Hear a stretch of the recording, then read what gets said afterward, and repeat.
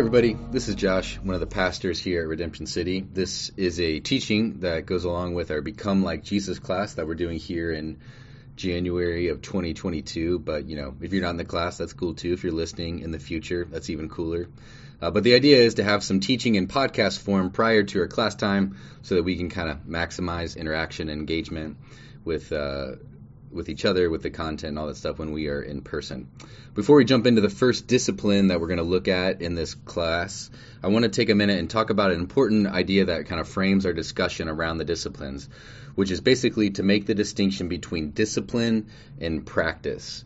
We're going to look at 8 disciplines that can be practiced in many different ways. The idea is basically there's a general discipline, like today we're going to talk about silence and solitude, that we would then bring into our lives through specific practices. So the discipline is kind of like the general concept, practice is specifically like what we are going to do today or tomorrow or this week, whatever. And I think this framework can bring a lot of cohesion and collaboration in a community of people following Jesus together without the hope to be overly prescriptive of rigid, like everybody follows Jesus this way. Like, I don't think it should be, everyone can do anything that seems right to them. I think a community can and should maybe have some normal rhythms that they do together, but then we need to practice those rhythms in a way that fits our lifestyle, our personality, our stage of life, all that stuff.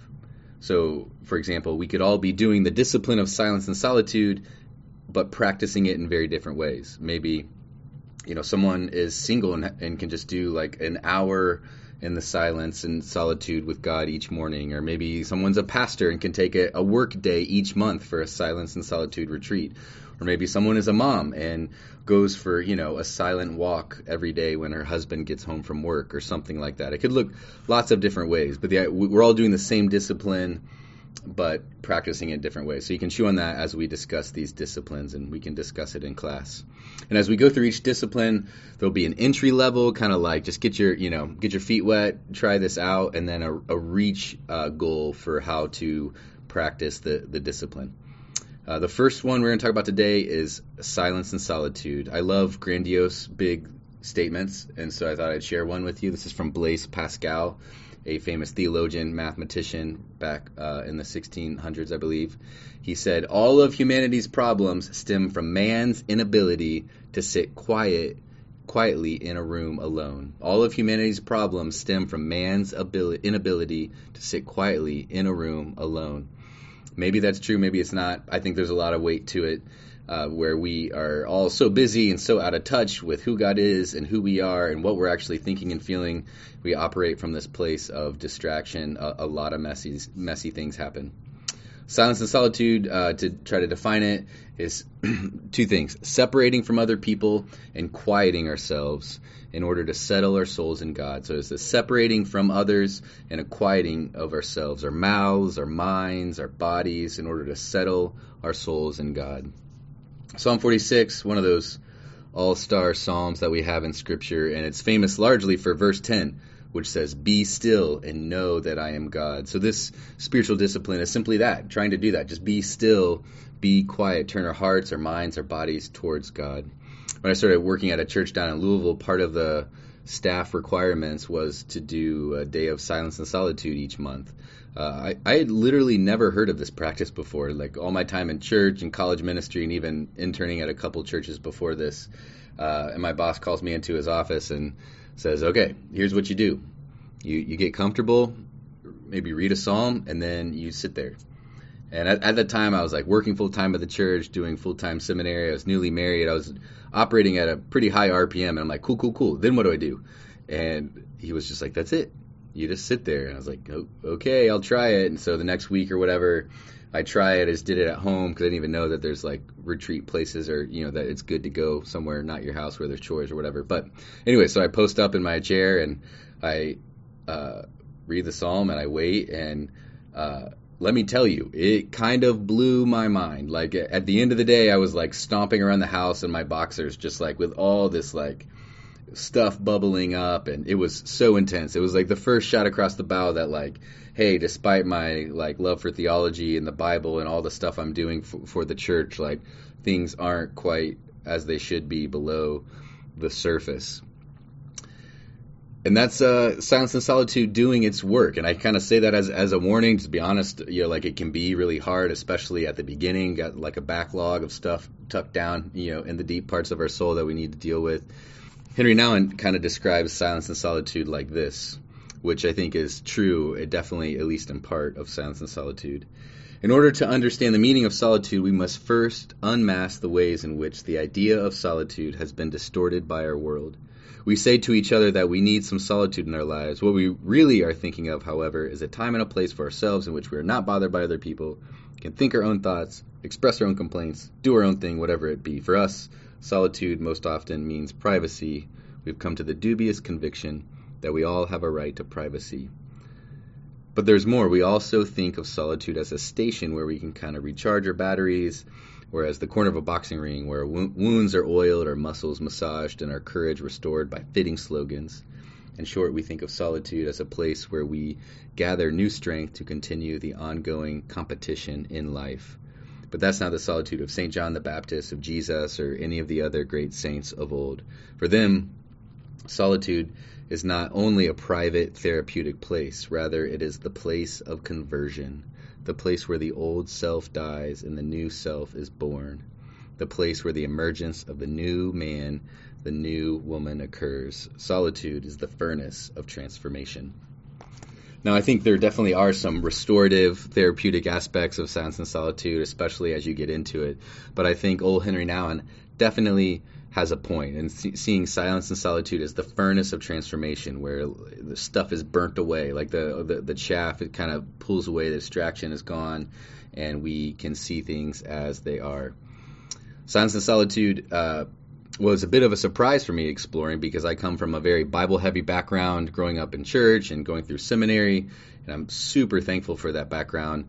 But when I started to press into spiritual formation and really seek, real transformation in the messy, broken, ugly parts of my life that I could see were not in line with all the scripture that I knew, it was surprising to me to find that a lot of the old wise guys in the spiritual formation world, they say Silence and Solitude is the most important one. It's the foundational one that all the other disciplines are kind of built on. And I was like, wait, what? It's not the Bible? And there might be some good pushback or nuance with that. But the line of thinking goes from these old guys is that if we are not settled, mind, body, and soul, then Scripture will have very little opportunity to get into us and shape us and break us. Like if we're so distracted and frazzled and busy and anxious about all this stuff, and we're trying to get Scripture into us, it's going to be limited in its effect. We all say that following Jesus is about a relationship, but then practically, for me, I realized I never really listened to him. I was busy with Jesus-y things, but I wasn't super present to him. So Silence and Solitude is a way to practically embrace that relational foundation with the God who, Scripture tells us, reconciled us to himself through the cross of Christ. Because Jesus has brought us to God, redeemed us from sin and death, we can now draw near and be intimately close to God. You could kind of think of it like a marriage. If a husband and wife are, legally married, they're officially married, but they're rarely alone together. They're distracted when they are together. They rarely listen carefully to one another. That relationship is going to be weak and might not last. Like even if, the husband and wife, they're doing a lot for each other. They're serving each other a lot, or they're telling other people how great their spouse is. Like all these good things, if there's not that like intimate knowing and being with, it's not going to be that solid of a relationship. I don't think any of us would want a marriage like that. Silence and Solitude creates space in our hearts so that when we come to Scripture, we can really receive, we can really hear what the Holy Spirit might say to us. Silence and Solitude creates space where we can become aware of the emotions and anxieties that often exist below the surface of our lives, but then even though they exist below the surface, they often drive our actions and cause us to act in unloving ways. And so Silence and Solitude gives us space to cast these cares, these anxieties to our Father, so then we can instead be driven by love, the love that we receive in the gospel, the love that in the Holy Spirit we can express to other people. Silence and Solitude creates space where we can receive from God the ferocious love that he has for us in the gospel. And one thing I want us to see today is that silence and solitude is something all over Scripture, all over Jesus' life while he was here on the earth. In the Gospels, Matthew, Mark, Luke, and John, you see Jesus getting away in silence and solitude regularly. It's not some new agey thing or a Christian version of mindfulness that's all on trend right now or something just for like fluffy, touchy-feely people. It's straight out of the life of Jesus. And as we've said in other places, sermons, whatnot, previous podcasts, we can't have the life of Jesus without the lifestyle of Jesus. That's what Dallas Willard calls the secret of the easy yoke. If we want the peace and courage and love and power of Jesus that we see in the Gospels, we must yoke ourselves to him, walk with him, learn from him, do what he does, like silence and solitude. So I just want to read a bunch of places where the Bible shows us our Lord and Savior separating from other people, quieting himself in order to settle his soul in God's presence, God the Father's presence.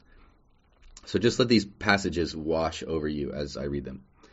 Mark 1:35, very early in the morning, while it was still dark, Jesus got up, left the house, and went off to a solitary place where he prayed. Luke 5:15-16.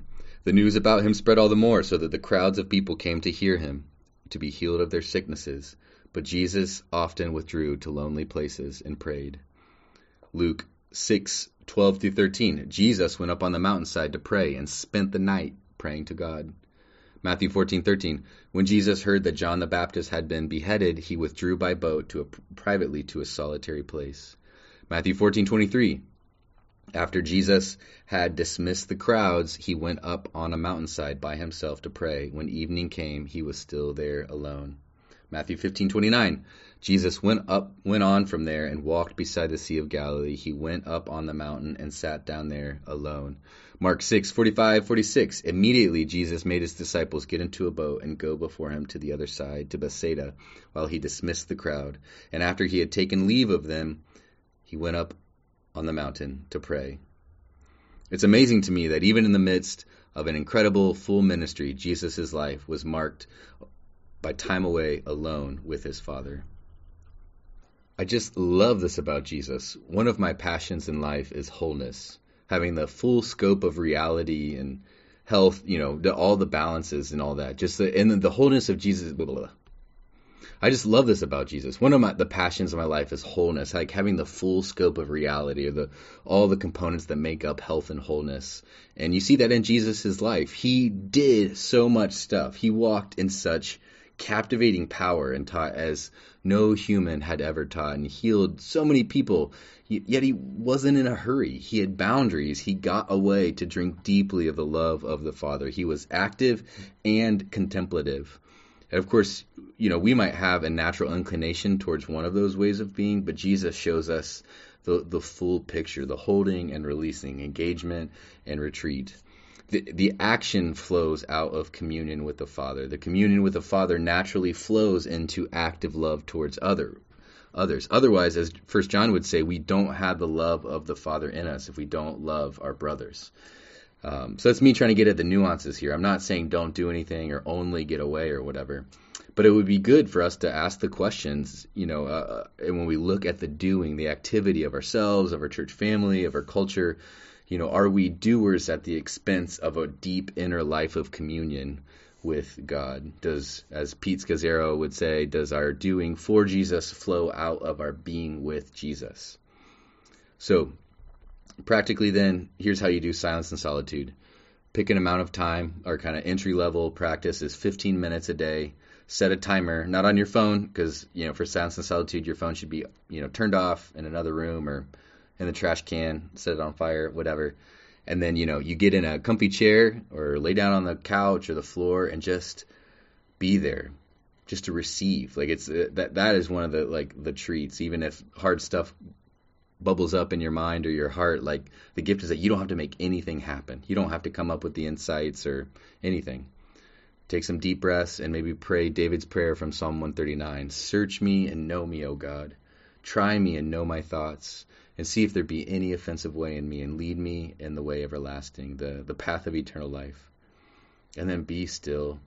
Take some breaths, maybe, do a body scan, start with your toes and just kind of feel your body up from your toes all the way to your head. And when your mind wanders, which it will, there's no guilt or shame, just be curious about where it wanders to, what you're thinking about. So the point is not to have your mind be completely blank, but to be still and silent enough so that you can get a sense of what is actually going on in your soul. And then as it comes up, you just offer it to God, who is with you, who looks upon you in love and grace and kindness in Christ, no matter what your monkey mind is doing, no matter how bad or wrong or angry or lustful, the monkey mind is. So maybe you're lying there and all of a sudden you get swamped by a memory of an ex-girlfriend that you feel a lot of guilt about. That's not a disruption of your silence and solitude. That means it's working. You can then begin to pray. You offer that up to God. I feel so guilty about this. Like, I know Jesus took away my guilt. He paid the penalty for this sin that I'm experiencing, but I'm clearly still hanging on to it. Would you apply Jesus's work on my behalf to my heart again? Or maybe your mind is just immediately on your kids and worries about them, how helpless you feel to be everything that they need you to be, and just bring that before your Father. Pour out your heart to Him. Feel God feeling you, looking upon you with love, seeing you in your vocation as a mother, empathizing with you, and speaking words of fatherly love and encouragement over you. Maybe you do some S&S, some silence and solitude, and you fall asleep, and that's okay. As you drift off, you think about God's in control, so you can fall asleep in the arms of your Father. Psalm 127 says He gives to His beloved sleep. And, side note, maybe consider going to bed early or whatever. That's another podcast. Silence and solitude is about getting rid of our words and our distractions so that we can commune with God deeply. The entry level is 15 minutes a day, and maybe you just try once a week at first, or 10 minutes a day, whatever. You can tweak it as you need to. But that idea of just starting with that space, offering that time up to God to be present to Him. The key is to just do it. In my experience, silence and solitude is like a muscle. Like working out, for the first time is brutal. It hurts. You're sore. Because the reality is a lot of us live lives that are maybe unintentionally designed to avoid all the stuff that comes out on silence and solitude. But I think there's treasures there when we let that stuff come up and offer it to God. And the reach level for this discipline is to do an extended retreat of 4 to 8 hours. Don't freak out. That's a reach level. Work up to it, or maybe try to plan to do it once between now and Easter, or do it once over the summer or something like that. You probably will need help from a spouse or friends or whatever. But out of, this practice, this discipline of silence and solitude, a daily silence and solitude, a longer retreat can be super powerful. Like some of the most loved moments I felt most loved by God have happened on silence and solitude retreats. Now, some of you might be like, yeah, I'm an introvert, silence and solitude, I'm in. I want to be by myself. And read a lot of books, or whatever, watch a bunch of Ken Burns documentaries or whatever. But I would humbly suggest that reading books or whatever doesn't count as silence and solitude. That might be something you should do. Like, Bill Gates does his Think Weeks, book a cabin and go read books. Like that could be a great thing. But let's just maybe not call it silence and solitude, because the key is to remove distractions. And some introverts I know, they're masters of distractions. They're just non-human distractions, books, movies, podcasts, whatever. The goal is to be distraction-free and to be with God and hear from Him. Because, even scripture or like spiritual books can be a way that we escape actually being alone with God and ourselves. I think we should always frame silence and solitude, with scripture, like maybe a psalm or something like that. Doing a meditative reading on a few verses from Jesus. But the key is just to really be silent and alone before God. To close, let me just reread the passage from Mark 6, where Jesus gives His disciples a beautiful invitation. I think we can receive this invitation from Jesus. It says, because so many people were coming and going that they did not even have a chance to eat, Jesus said to His disciples, come with me by yourselves to a quiet place and get some rest. So they went away by themselves in a boat to a solitary place. Hear the call of your King and Savior inviting you to come away with Him and get some rest. That's all for today. I'll see you in class on Wednesday. Have a great week.